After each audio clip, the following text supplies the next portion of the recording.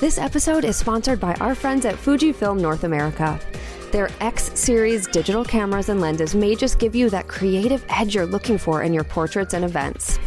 You'll find everything from 40 megapixel image quality to 40 frames per second bursts, plus unique in-camera film simulation modes and effortless usability. Click the link in the episode description to find the full range. There has never been a better time to invest in your passion, so make sure to click the link. Hey there, it's Nikki Klosser, and I want to let you know about an awesome free giveaway for people on our email list. If you haven't already, click the link in our podcast description or go to theportraitsystem.com/sign-up to get on the list. If you sign up, you'll get a free Posing 101 PDF to jumpstart things. It's an epic PDF, so you'll definitely want to get this. Also, just by being in our email community, you'll get deals, sales, and information about any of our upcoming events and activities. So head over to theportraitsystem.com/sign-up and sign up today. You're listening to the Portrait System podcast. When you've got clients and you got clients behind you and clients in front of you, you don't want to be, you want to know what you're doing. Definitely try something new, or go to your base, your go-to first, knock it out of the park with your go-to, and then go, hey, let's try this. And wow, you might get something better. And that's very much the difference between being a commercial photographer and being a fine art photographer. I'm constantly having to make clients happy. This is the Portrait System podcast, a show that helps portrait photographers and people hoping to become one navigate the world of photography, business, money, and so much more. We totally keep it real. We share stories about the incredible ups and the very difficult downs when running a photography business. I'm your host, Nikki Klosser, and the point of this podcast is for you to learn actionable steps that you can take to grow your own business and also to feel inspired and empowered by the stories you hear. Today's guest is celebrity and advertising photographer Mark Mann, and I swear the hour that I chatted with him went by in the blink of an eye. He's such an interesting guy, and he's so full of wisdom, and I'm so happy you get to hear from him today. Mark has photographed countless celebrities, politicians, and athletes and musicians such as President Obama, Bradley Cooper, Drew Barrymore, Snoop Dogg, Maya Rudolph. I mean, I could go on for days. But even with this incredible client list, Mark is so humble and down to earth. It was just really cool to hear about his experience with all of this. I know it makes him uncomfortable to say this, but it was truly an honor to chat with him. Okay, here is Mark Mann. Hi, Mark. Hello, how are you? Where are you? I'm in Michigan. You are? And, you guys got any snow? Oh yeah, it feels like the Arctic tundra. I actually live on a lake, and the whole lake is just covered. There's like ice for fishermen out there right now, and people ice skating, and it's cold. Wow, we're in New York, and we had like a crazy storm this week, like 20 inches in a day. It's been a lot of fun. 20? Yeah, I mean, for New York, it's a big storm. Yeah, it's a big storm. And I took my 6-year-old out sledding, and my legs are still, crying, because he kind of realized that if I went on the sled with him, we tended to go a lot faster. So I didn't get to stand up at the top of the hill with the other parents and watch them go up and down. I was actually doing the up and down, but I'm recovering slowly. Yeah, it's a good workout. It's you're like sweating by the end, and it's 10 degrees out. Yeah. So fun. So you haven't always lived in New York, though, because obviously you have a Scottish accent. Yeah, I grew up in Glasgow, Scotland. I was there for the first 17 years of my life, and then I was, back periodically for a little while. And this year is my 25th year in New York City. Wow. Now, what brought you to New York? I have a feeling you're going to say photography, but I could be wrong. No, it wasn't. It was and it wasn't. I was running away from a torrid love affair, and decided that like the UK as a country was not far enough away to mend my broken heart. Oh. So I had to change country. Hey, there's a whole load of things that kind of happened in unison, but that's a big part of it. And I had a good friend that was living in New York, and I was just moping around, depressed for all sorts of for this reason. And he said, "Why don't you come out and visit?" So, I packed my bags for 2 weeks and I came home the first time 3 years later. So wow. Wow.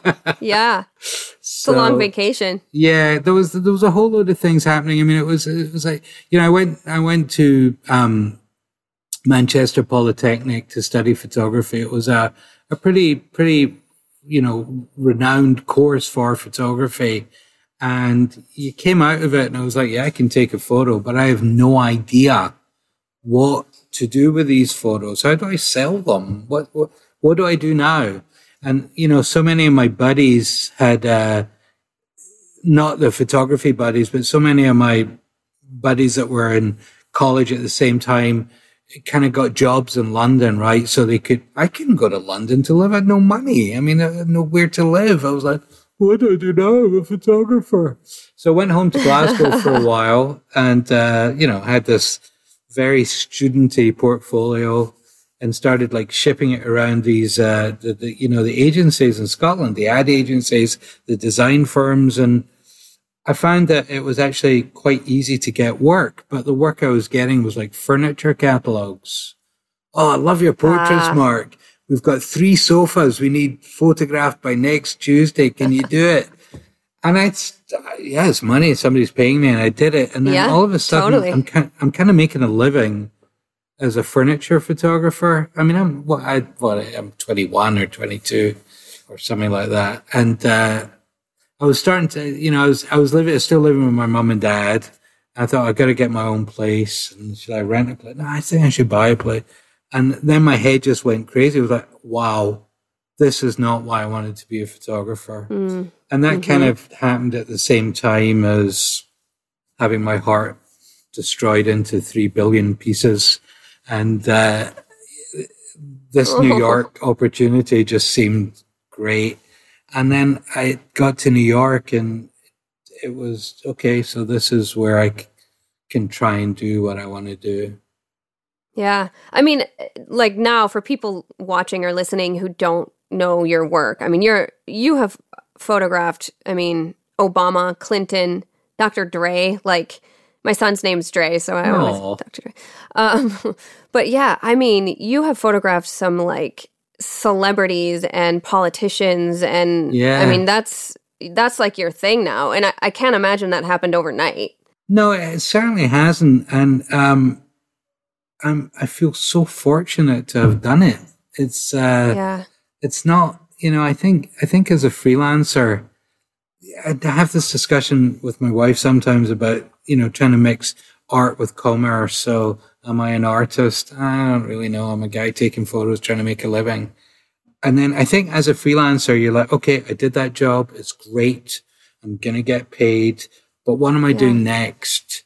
So over the last couple of decades, I've never really taken much time to kind of look over my shoulder to see what I've done. It's just there. What's next? What's next? What's next? Totally. So, the 25-year anniversary thing, and I suppose a lot of people being more interested in this body of work has kind of forced me to look back. And it very occasionally, I'll kind of go, oh, not bad. Okay. But my drive is always forward. So, it doesn't happen overnight. I don't think anything does that's worthwhile. I mean, it's so interesting to hear you just say that, Mark, that you don't often look back and kind of like think, wow, and give yourself some credit. And this, when I'm just thinking about like personally with myself, I don't think I ever do that. I don't think I ever do that either. What an interesting thing to think about, to really just take some time and look at what you've accomplished. Listen, it's really weird for me, and I think it always will be weird. Well, I talk to somebody or I meet somebody, and what do you do? I'm a photographer. Just one of the photographed just some of the most influential people in the world. No biggie. It's just like it's a very hard thing to say because first of all, I don't feel it as that person. I'm not that person, right? And I think that not being that person has given me the ability to do what I do. So I'm very determined not to be that person. And then I get so embarrassed when somebody goes, "Oh, I know your work." Oh God, do you? So I relish that and I enjoy it. And it's part of me. And I think if I ever do the sit back thing and kick your heels up and go, yeah, then it's time to quit, do something different. Yeah. I'm still just like constantly striving forward to stop me having to drive an Uber, Yeah. Yeah, totally. There are a lot of people in our education platform on Sue Bryce Education where they are trying to transition from one career into another. And when it comes time that they are actually starting to make money as a photographer, people will share that they have a hard time saying like, I'm a photographer and owning it and actually saying it. I was a social worker before I was a photographer. And I remember it took me a while when people said, what do you do? It's like, oh, I'm a photographer, to be able to like confidently say that. So it's funny to hear you saying it where, this has been your life's work. And it's still sometimes you're like, I'm a photographer. Like, it's just funny, like everyone goes through it, I guess. I think so. Listen, don't get me wrong. I'm super happy to own it and be it. And, obviously there's a part of me that loves the fact that maybe I've done a couple of pictures in my time that are relevant. I mean, of course that keeps me going forward, but, it's strange. It's just, and nothing, nothing really much changes, I suppose, if I could get a $5,000 job, man. Oh, if I could get a $10,000 job. Wow. Oh, if I could get 3 of these $50,000 jobs a year. Oh, and then that all happens and nothing changes. My savings doesn't get any bigger. My kid doesn't stop needing. So, nothing, the worries and, absolute fear of being a creative freelancer for me never changes. So how did you start? Like, okay, so you were doing the furniture photography, which, back. Like, did you go to school to become a photographer? Yeah. Take us back. Well, I'm going to take you back to high school. I was a reasonable student. I had no interest in academics, but I could kind of get by. But the one thing that I absolutely loved was art and design. And the high school I was in had a great art department, and there's 2 or 3 teachers there. One sadly passed away, but 2 or 3 teachers, and one I'll mention, Mr. Marshall, was such an incredible human being and a teacher. And I wanted to do art. I wanted to do like clay modeling, and this is what I really wanted to do. But once again, how do you make a living doing painting? How does that happen? There's no education for that in any way, shape, or form. So he really encouraged me to do this, and we made these beautiful sculptures. And then I kind of got in the idea of my head that art school was an option instead of, I don't know, law school, medical school, but art school. And my parents were very, very supportive. So I basically was going to visit some friends at the Edinburgh Festival one year. And I'm like this cocky 16-year-old, getting on the train. It's pretty quiet. And there's this most gorgeous woman I've ever seen with ringlet hair, looking really bohemian. She's sitting by herself in a 4-seat, and she's got her kind of sketch pad out. And I'm just going to go talk to her. So I sit down, I go, hi. And we start talking. She tells me she's studying photography at Manchester Polytechnic. And at that moment, I decided to study photography at Manchester Polytechnic just to. Wow. So that's true. And then the other part that really kind of brought it all together was I came back to school the next week, and I said to Mr. Marshall, I said, "Do we have a dark room? Do we have photography here?" He goes, "Yeah. You want to see?" I was like, "Yeah." So he takes me into this dark room, and we have no negatives, but the chemicals are set up and the enlarger's set up. And we do this kind of Man Ray thing. I put my glasses down, and I think he has his car keys, and we put something else down on a piece of photo paper. And you turn the enlarger on, and it lights up, and then we put it in the developer. And then just watching that develop was alchemy. Yeah. I mean, it was mind-blowing. Oh. Yeah. So the first project we did was he said, well, if you're going to apply to art school, you've got all these big clay things. You're not going to take them to interviews. We've got to photograph them. And he basically showed me how to do that. I got a little camera, and my dad had like a Canon point and shoot or something. It's all film. Yep. I showed me how to do that, develop my own film and make these pictures. And at that point, then not only did I know I was going to study photography at Manchester Polytechnic, but I wanted to be a photographer. Mm. I got to college, took a year out, but got a deferred place at college. And the young lady I'm talking about is still a very good friend of mine. There was no romantic interlude, however, but we have remained friends. So that was so cool. Where the interest came. And I just feel very, very fortunate set of things that all happened. Now, did you learn a lot about like how to run a business in photography school, or was it more just the creative part of it? Honestly, now, I don't want anybody to come back and tell me, hey, we did. But in my memory, we had not one single class on what to do when you left school as a photographer. Not one, nothing. Absolutely nothing. That's pretty common that I hear people say. I have some friends who went through photography school. They're not photographers because they had no idea how to run a business. Right. And I think a big part of the problem is, to be honest, would I have been interested if somebody wanted to try and teach me how to run a business? So, that's the other side of it. True. And you learn pretty fast. Need money, pay bills, must make photos. And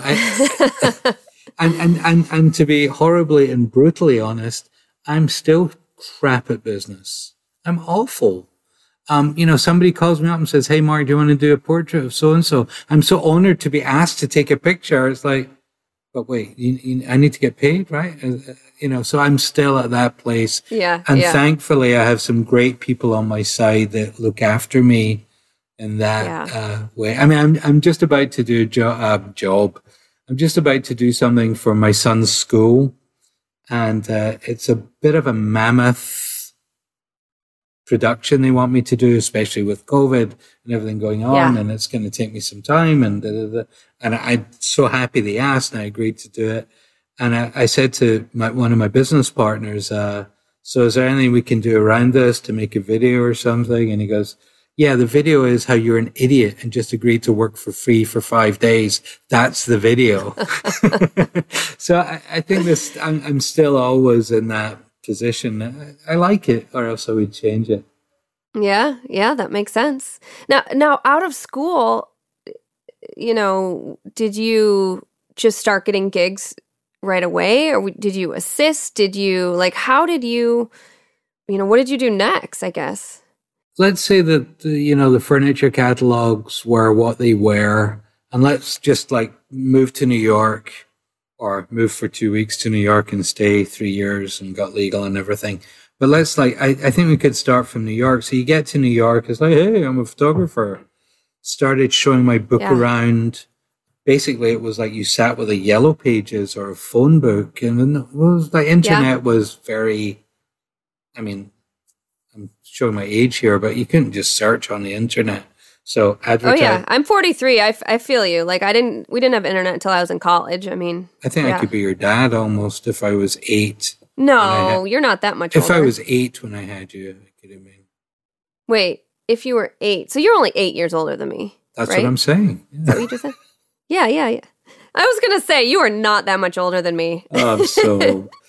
But anyway, so, going through the Yellow Pages, advertising agency, John Smith. Hi, my name's Mark Mann. I'm a photographer from Scotland. Can I come and show you my work? And that's what I did. All the magazines started going to see people. Got a couple of very early gigs with Time Out New York. They started to give me work. And then I can go into all the business problems. I didn't have a bank account, I couldn't get a bank account because I was on a...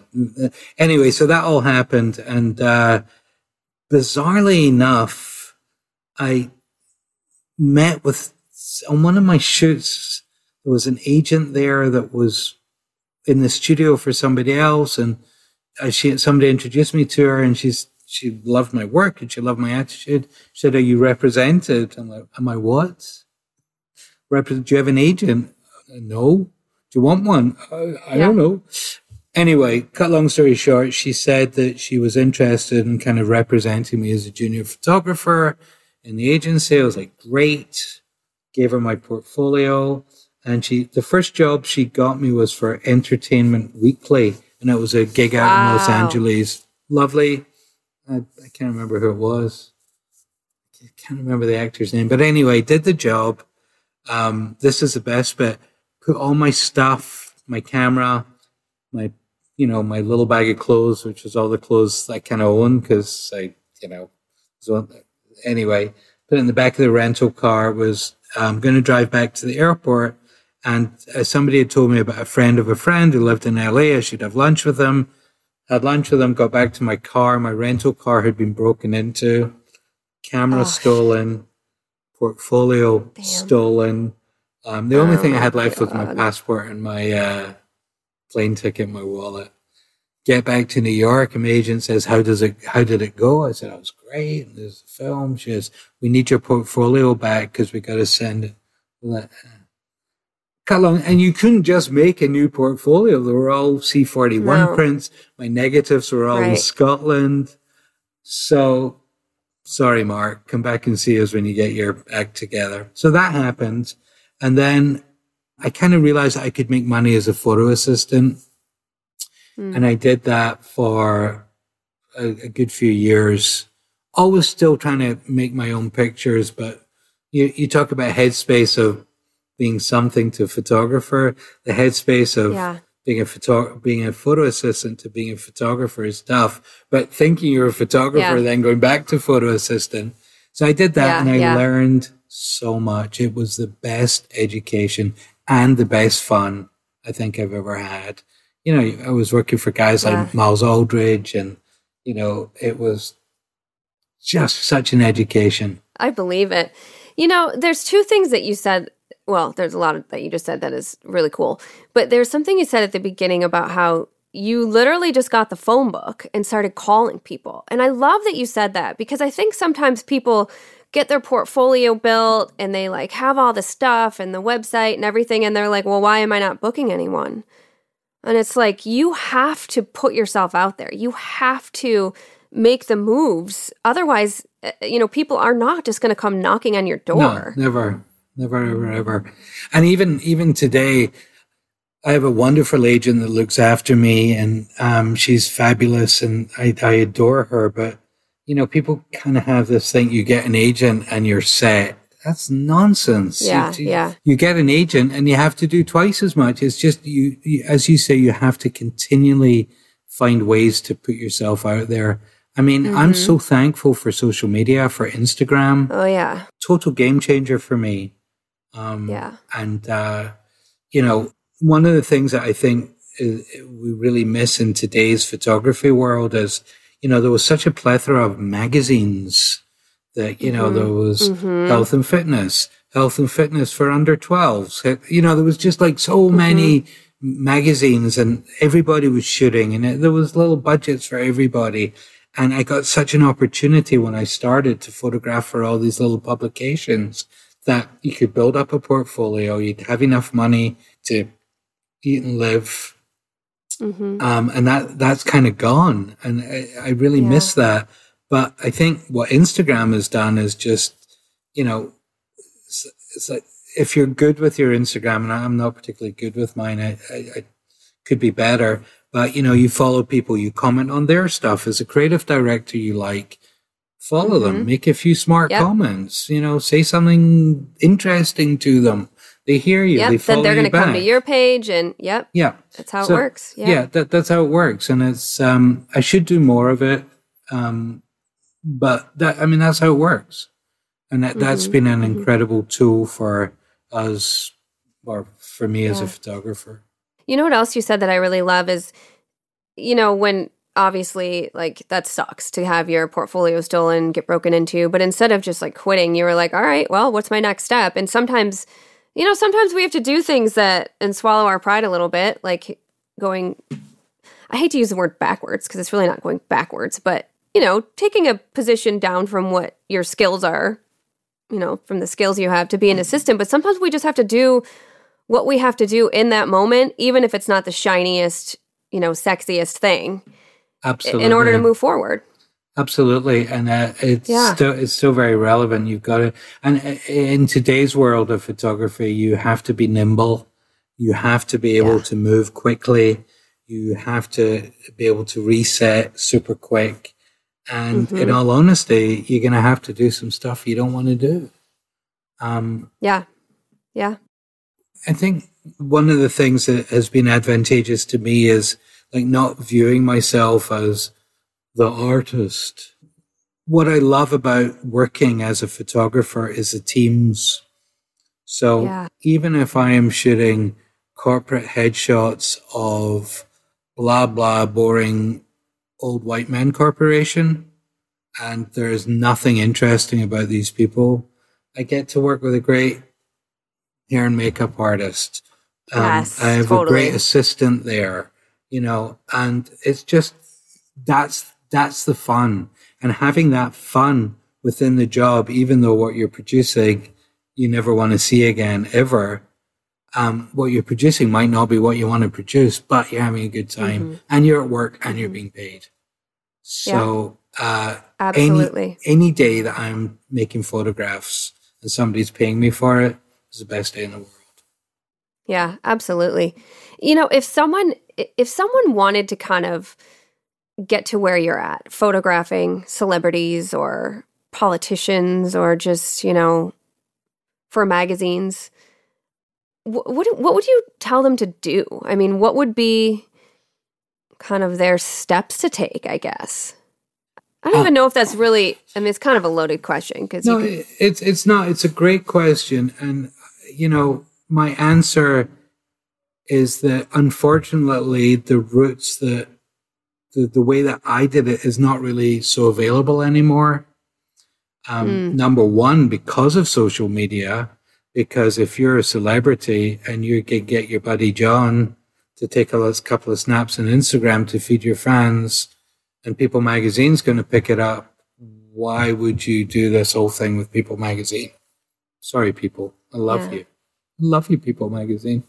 So it's different. And I think now you really, really have to be trying to create something more interesting because you've got to get people's attention. And there's lots of ways to do that is, for a lot of very young photographers starting out, and they go, oh man, I'd love to photograph Alice Cooper. And I go, well, you know what? That was not, it was a brilliant day and a brilliant photo, but that's not what you should be on. What you should be on right now is who do you have access to? Who do you have that will play, that you can say, that friend of yours that's crazy, that's in the band with the spiky hair, go photograph them. Hang out with the band for a day, go to the gig, do some behind scene stuff, do some portraits, practice your skill at making portraits. And the best way to practice is with people you have access to. And for a lot of people, that's their family. There's been some amazing, I don't have to name names of fine art photographers that have never photographed anyone apart from their wives or their kids. That's who they have access to. That's who they're comfortable with to make these pictures. And if you've not got this big outgoing personality or be able to turn that on, practice with somebody that's not going to care about what the pictures look like. Right. Just be, practice being part of the team, being part of something bigger than just you as a photographer. And I know that's kind of like a high level, but I think it's so relevant today. And then, when you make good photos and if you start making good photos of people that you that trust you, then you learn how to talk to them. You learn how to ask your crazy uncle to do that face to get that photo. That goes forward in your portrait work, and then somebody will see that and go, "That's a great portrait. Maybe they could do that of so and so." I think that's how to do it.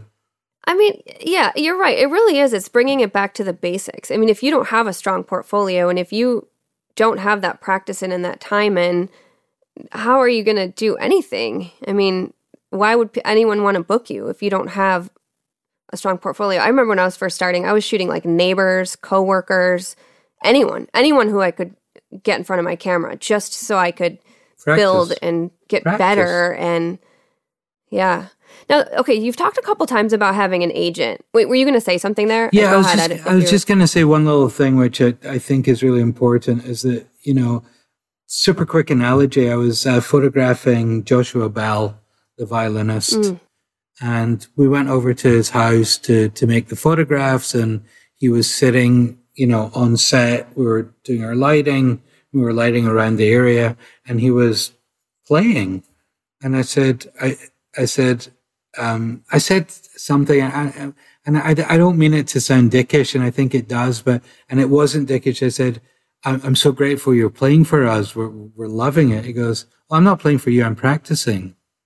And I said, "You still practice 4 or 5 hours a day?" So this is from the greatest, one of the greatest, top 10, whatever. Everyone has opinions, but of one of the world's great violinists. And in order for him to maintain that, he practices and learns every day. So if you're not doing that as a photographer, you're not getting any better. That's just it. So practice. That is such a good point. I mean, if you think about all athletes, think about Olympic athletes. And I know you photographed, who was it? The swimmer. Oh God, what's his name? I'm drawing a blank. Phelps? I photographed a few swimmers. Ryan? Oh God. It's like 115 gold medals. Phelps. And because you said it's gone out your head, it's completely gone. Ryan Phillips. No, Phillips. Michael Phelps. It's right here. I've got it on your Phelps. Sorry, Michael Phelps. Oh my gosh. Sorry, Mr. Olympiads. Phelps. No, but like you said, yeah, it's right here. I can see it. Your work. Oh gosh, your work is so good. It's so good, Mark. Like, you just really bring their whole face into it. And I know that probably sounds really stupid because it's a portrait. Of course, the face is going to be into it.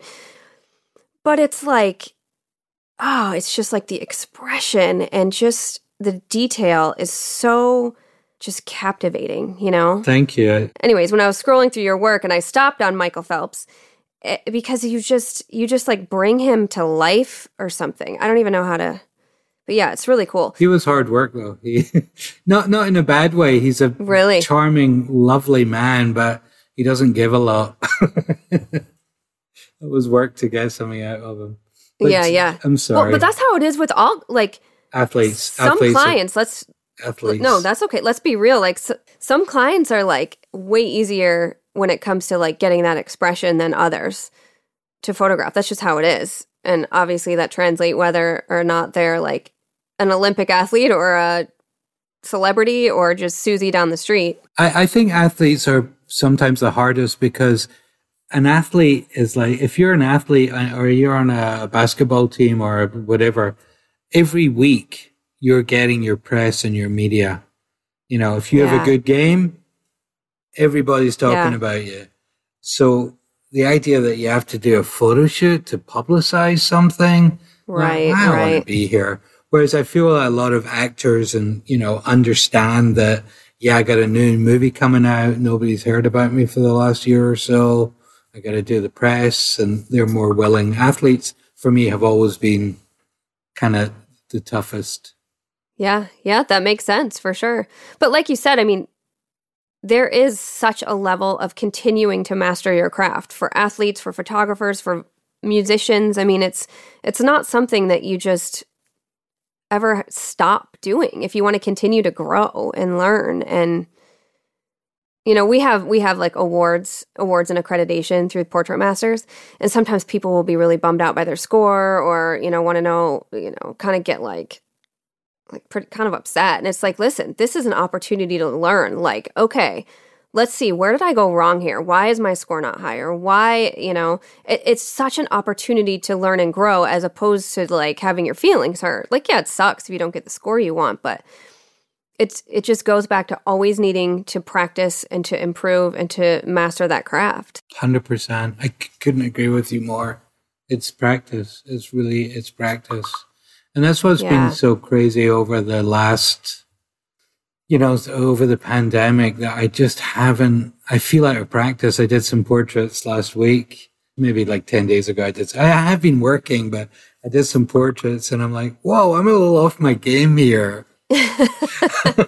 I'm not quite, so even when I stopped doing what I do for like 10 months, although I've improved in many other aspects of my life and craft, but actual sitting taking portraits, I'm like, yeah. So practice. Hey, Mark, how do you light your models or your subjects? Yeah, so, I think lighting is this big kind of mystery in photography, or lighting. Yeah. And obviously there's good lighting, then there's bad lighting, but I think genuinely, to me, it's really simple. And here's something that I highly recommend anybody from me who still does it to this day, to anybody who wants to make a portrait. Here's a really simple thing that one of my college professors set as a project once to us, and it's really stayed with me. Go into a hardware store, or if you have one at home, these like very inexpensive metal reflectors that sometimes come with a bulb, and it's just a metal reflector with a bulb. It's a lot easier now because you can use an LED bulb and don't burn your fingers. So LED bulb and a cable. Go into your bathroom, close the door, hopefully, or wait till it's dark. If your bathroom's dark, great. If not, wait till it's dark, close the door, plug it in, and look in the mirror and start holding this in different places. Yeah. Right? What does a light do if it shines from here? Okay, I see. Now I'm shining a light from here. If I look into the light, what happens? If I look away from it, that's kind of cool. What happens if I put it here? What does the light do if it shines here? So, and this is such a great exercise because smart. Because you know your own face the best, right? So it's like, oh God, if I've got these weird lips, and if I put this light here, it accentuates that. Don't want to do that. So next time you're photographing somebody and you see them and you go, wow, they've got weird lips. Go, oh, I don't want to put that light there. I was going to say big nose, but I thought weird lips was better. Or, wow, they've got bags under their eyes, man. I've that's got a bags. big one. If I do that and put the light here, these bags are really going to get accentuated. Oh, but if I bring the light down a bit, I can start. So this is such a great practice. Don't have a camera. Don't do the camera. Just look. And then, I found this an incredible education. And as I say, a few weeks ago when I was really struggling with light on somebody that I shouldn't have been, I was like, I got to get back into the bathroom with my little light and start remembering these things. So that's a really good hint. And the next thing I would say is start with one light. We have one light here today. Start with one light. And if that's not working, think about what you would want to do with another light. Okay, so I'm looking right here now. I'm sorry. Look at the camera. What do I want to change? This side's a little dark. Maybe I want to put a fill light here, or maybe I can use a piece of cardboard or something. So start thinking. It's experiment and it's practice. Keep it simple. The other thing I'm going to say, which I always say, is don't think that better or more expensive equipment is going to give you better photographs, because it's not. Yeah. So use what you have, or use or buy what you can afford, and it's not going to make any difference where you're at if you're starting out. I very much have the luxury of using Leica cameras, but if I didn't have a Leica camera, I think I could still do my job, so sure. I mean, there's aspirational, oh my God, I really want to buy this lens. Okay, so set yourself a target. I'm going to get 20 jobs. I'm going to put $100 away from each job, and then I'm going to buy that lens. Yeah. But don't like put yourself in debt to buy the lens when you don't have work to pay for it. Exactly. I think people get the idea that they need the big fancy studios and cameras and wardrobe and all, and you don't. Like, that's one thing we really try to do on SBE is like bringing it back to basics. Exactly what you just said. Yeah, I mean, I photographed so many people in weird places. One of my favorite portraits is a portrait of Willie Nelson, and oh, Willie. I don't know what awesome. the rating was this, but we photographed him on his tour bus, which is about 5 feet wide, and he wouldn't move. He's just sitting where he always sits. He goes, "Can you set up here?" I'm like, "Yeah," the thing, and I'll make it work. And there's so much weed smoke across the van. Oh, it's like, man. can I see you? Is that you there? Simple setup, like, whatever. And it's one of my favorite portraits. So, it's the big studios. Big studios make me nervous. What am I going to do in here? So it's not about the gear. It's about you. It's about you as a photographer making decisions quickly. And the other thing I would say, which is kind of, I think is an important one, is if your plan is not working. So, okay, I'm going to photograph Nikki today, and this is what I want to do with the light and this and this and this and this. I set it up, and Nikki comes in, and I take a few frames, and I go, "Ooh, this is not looking how I wanted it to look." Yeah. Don't fight it. Go, okay, let's do something different. Go to your go-to light for like a beautiful portrait of a woman. You know that you've got that light. If you don't have that light, get it. Find that light and then go there and then start there. Because as soon as the person you're with starts seeing your struggle, it's over. Yes. They've totally lost confidence in you. So be very quick to say, this doesn't look how I want it to look. Let's move on. Let's try a different thing. And then whoever you're photographing is going to be, this guy knows what he's doing. Or girl knows what absolutely. he's doing. And that goes back to what you were saying about practicing. Like, if you can have certain poses and light that is going to look good with everyone, then you nail those down. Then you can have the fun with getting extra creative and that sort of thing. I've been in that position before, like you said, with clients where I, want to try something or whatever, and it's not working out. And I would just like take the shot and be like, all right, move on. And thank God I had like my go-tos to go back to, because it saves the day. And that's what I'm saying about practicing on the people you have access to. Yeah. Because, Uncle Johnny is going to be delighted to sit there for an hour, and let you make all the mistakes you want. But when you're sitting in front, when you've got clients and you got clients behind you and clients in front of you, you don't want to you want to know what you're doing. Definitely try something new, or go to your base, your go-to first, knock it out the park with your go-to, and then go, hey, let's try this. And wow, you might get something better. And that's very much the difference between being a commercial photographer and being a fine art photographer. I'm constantly having to make clients happy. I very rarely get I obviously take photos of my kids and my wife and family and whatever for fun, but it's very rare that I get to be like as creative as I'd like to be on set with like 4 publicists breathing down my neck. Okay, so is it pretty common or typical for like celebrities or just someone with the spotlight on their life where you have to be quick? Like, they expect this to be done quick. Like, there's not a whole... Yeah. Listen, every job varies drastically, but, sometimes, let's say I'm doing...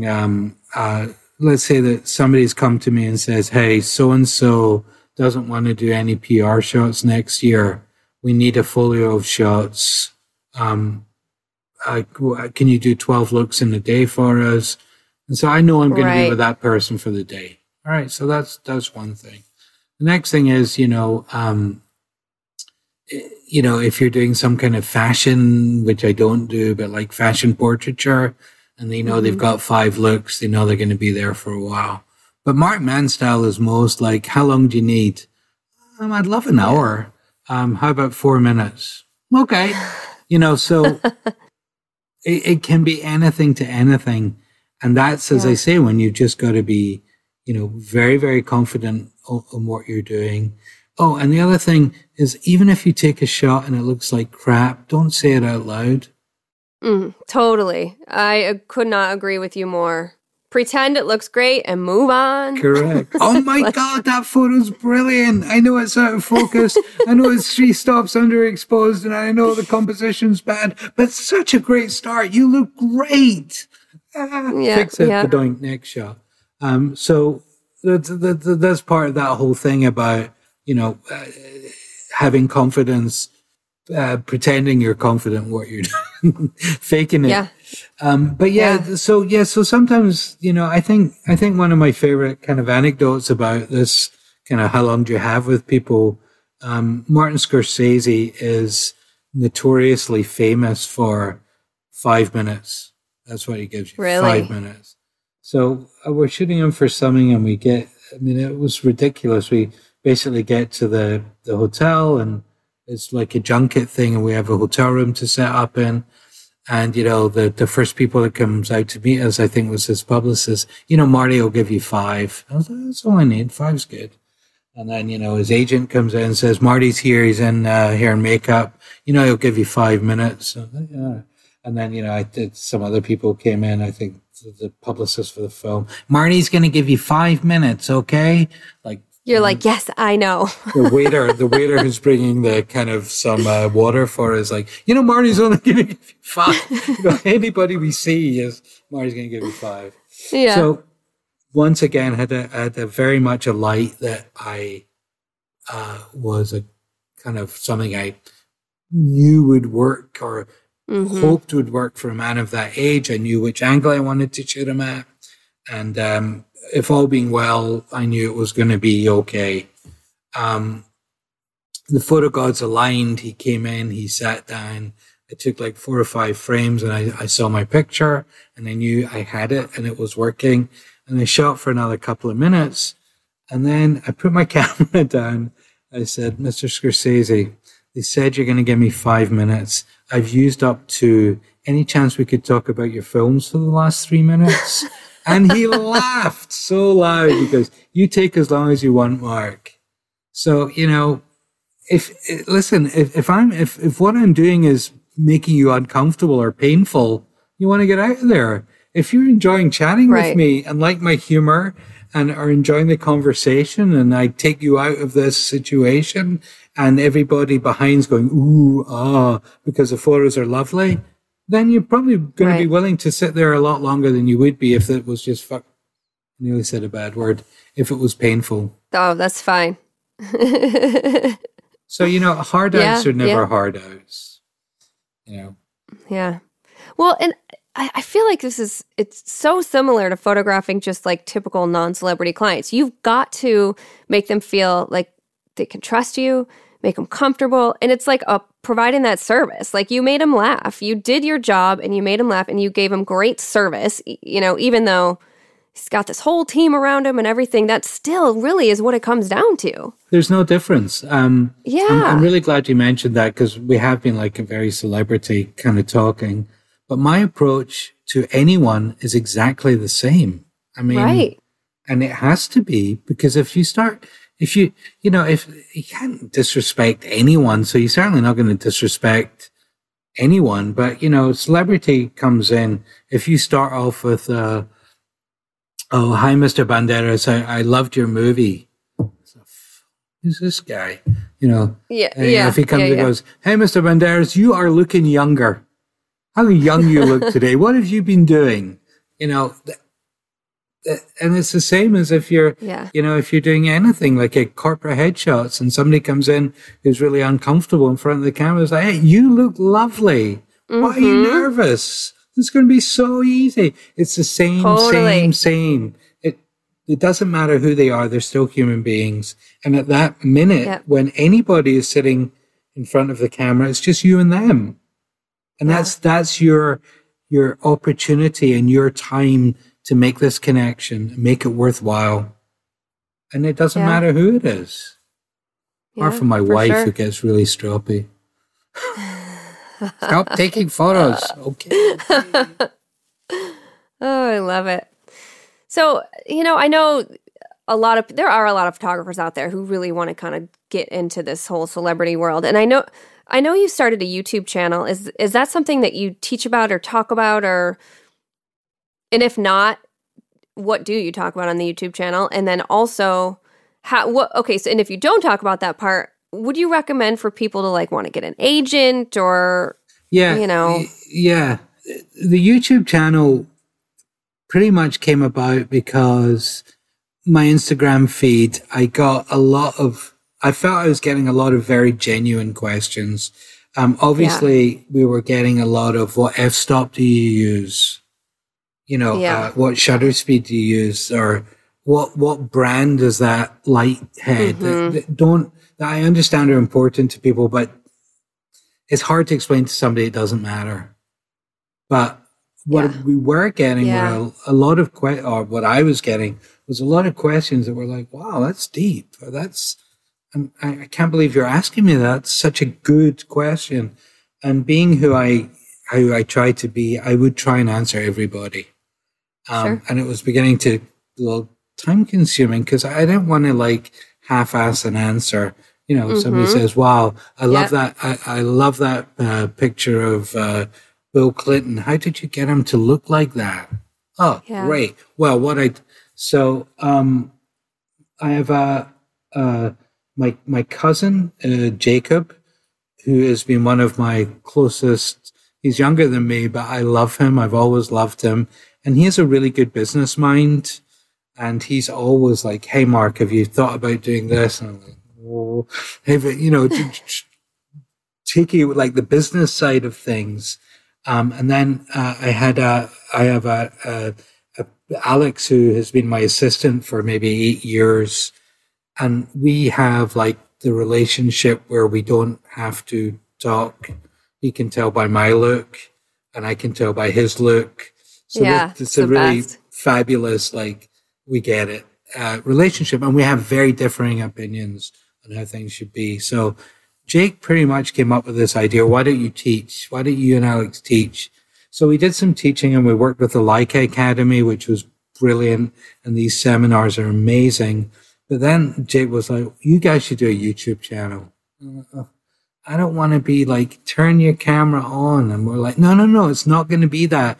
It's going to be, how do you make a budget? How do you manage your data? Yeah, we've done some tutorials on how I light, but it's more about the business of photography. As you say, if you want an agent, what's good about an agent? What's bad about an agent? Taking 30% off your fee is bad about an agent. So there were all these like hundreds of episode ideas that we had. We started like going crazy at it before COVID. We had like 3 or 4 iterations that never kind of worked out, but now we've got it together and we've launched, and it's called Complicated Things, and it's fun. It's very genuine, and we're really trying to show people how the workings of photography and the business, and not just like turn your camera on, set it at f4. Doesn't matter. You can read that in the book. But how to do a budget when nobody's showing you that. So that's what it's all about. That's awesome. So if people want to learn more about like everything you just said, Complicated Things, it's called. Yeah, and there's much better teachers out there for what is f-stop. I know what it is. Could I teach it? Difficulty.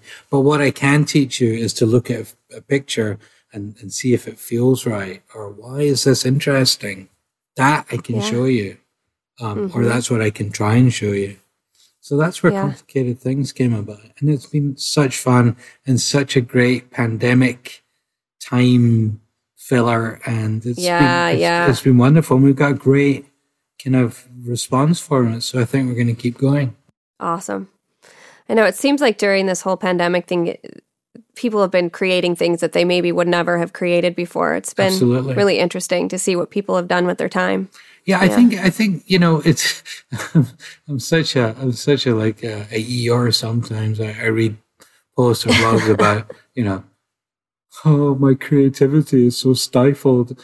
And I'm thinking, I just want to get through this. I just want to live. I don't care about my creativity right now.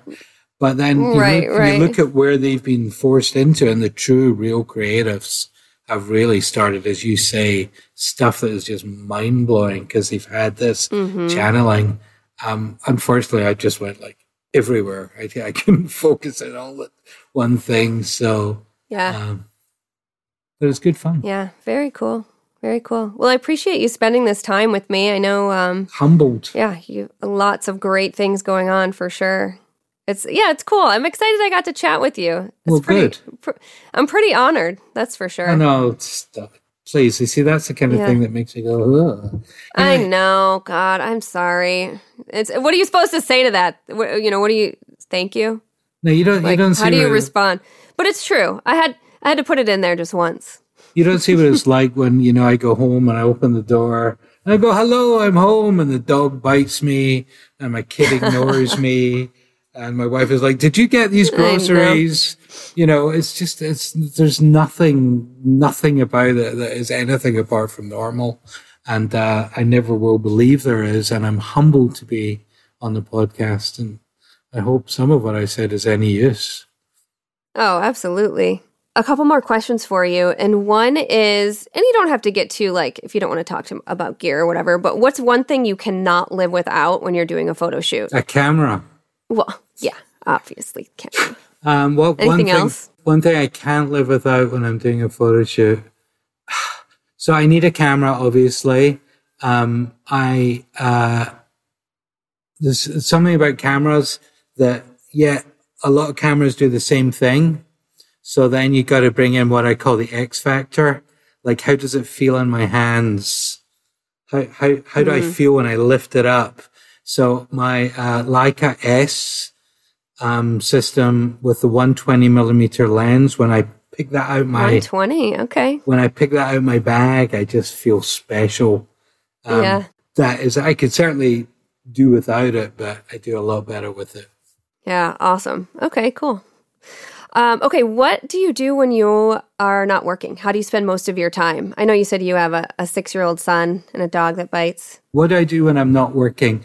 I spend a lot of time with my 6-year-old, as much time as I possibly can. I know that I'm not going to have him as a kid that's interested in me for much longer. So I'm really, really trying to be there and be with him. And that's probably where most of my time goes. For sheer relaxation, I like to read and watch British TV dramas, British crime TV dramas like Inspector Morse or Inspector Lindley or Inspector anyone, as long as it's from the BBC. Cool. Awesome. Okay, this third question, and if you don't have something off the top of your head, it's totally fine, is what's an inspirational quote that you love? I think my favorite is Cartier-Bresson's focus is a bourgeois concept. Because, okay, tell me more. What does that mean exactly? Well, I think it kind of comes down to, and I think I could, it's some of my most favorite photos I've ever taken. You look at the eyes and you go, oh, missed focus there. And it doesn't matter. It doesn't matter. Yeah. And I think it goes down to you look at a picture and you go, you missed the focus on the eyes. The nose is sharp or whatever. And I think Cartier-Bresson's answer was, who are you to tell me where focus should be on my picture? So this kind of funny line that he came up with is like, focus is a bourgeois concept, I think is really funny. Fantastic. I love that. Yeah, very cool. Okay, so the next question is, what would you say to people who are just starting out trying to become a photographer? Number one, I would say incredible choice of career. It's the most satisfying career. Photography is a medium that is just the best medium ever, in my opinion. Number two, a very, very difficult career to do well in and make a living in. And if you're not passionate about being a photographer for the right reasons, then maybe rethink. But if you are, and you get some breaks and things happen for you, best job in the world. You'll never work another day. Yeah. It's great advice, and it's so true. So true. Very cool. Okay, one last thing. Is there do you have a favorite photo shoot ever that you've done? Ooh, I like that question. I kind of hate the question because when someone asks me my favorite country that I traveled to, I'm like, how do you even pick? Why I actually like the question is because people often ask, what's your favorite photograph you've ever taken? And that is like, oh God. But asking me for experience of a photo shoot is much better, because I can actually say with utter confidence that spending 2 hours on set with Bill Murray was the best experience ever. And if we had another hour, I could tell you the story. Wow. But for actual experience of, oh my God, I can't believe this is me, was Bill Murray. And then very much swiftly followed by being commissioned by Esquire to go to the White House to photograph President Barack Obama. Now, they're not maybe not my two favorite photographs, but like, what's my best experiences? These two. Yeah. So cool. And Willie. Willie was amazing as well. If you told me Dolly Parton, I would have just died and gone to heaven. Well, you see, but this is one thing, and I think it's really, I don't know how important it is, but, you know, the end of the day, you've been paid, you got this photo sitting 2D somewhere, you know, you've spent the money on whatever you spend the money on. So what do you have? You got as I say, you got the photo. Okay. Lots of photos out there. What you have is this kind of memory of the experience of what you did, of what you said, and how they reacted. And that's really what drives me forward. You know, you got the photo. Look, sometimes the photo is great. Sometimes the photo is fine. Sometimes the photo is bad. That doesn't matter.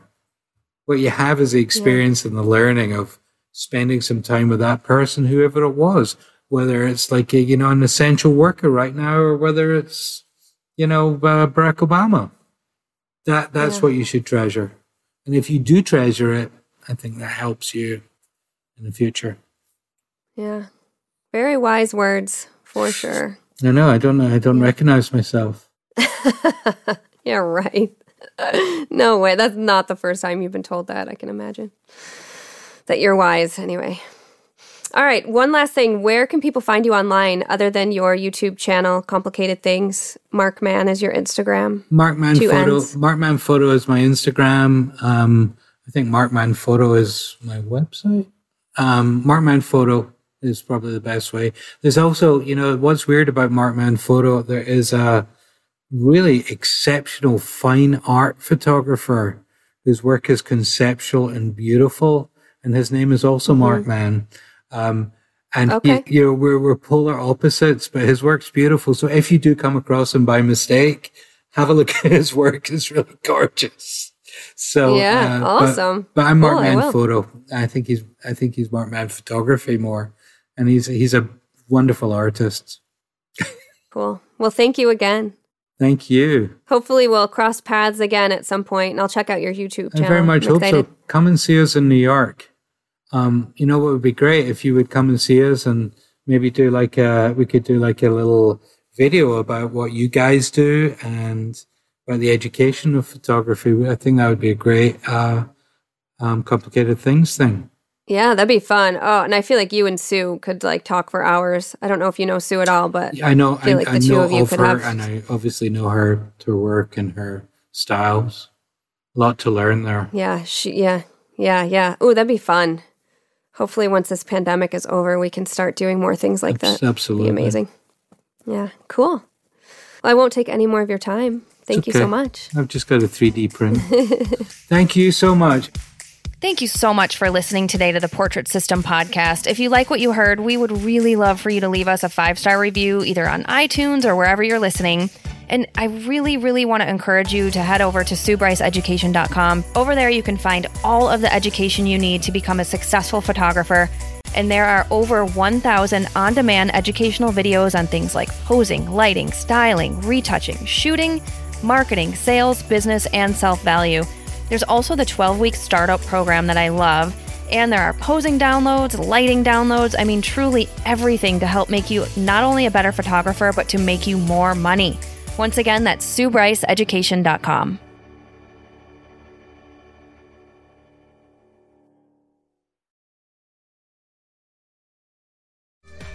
It's time for me to tell you about this episode's sponsor, Fujifilm North America. If you haven't experienced portraits and wedding scenes created on the large format GFX system digital camera sensor, you are missing out. Along with up to 102 megapixel resolution, you'll find rich colors and gorgeous in-camera looks. There's also AI-driven subject detection and 8 frames per second bursts inside the compact GFX 100 digital camera. Hit the link in this episode's description to view the products. It's time to dream big in your creative process.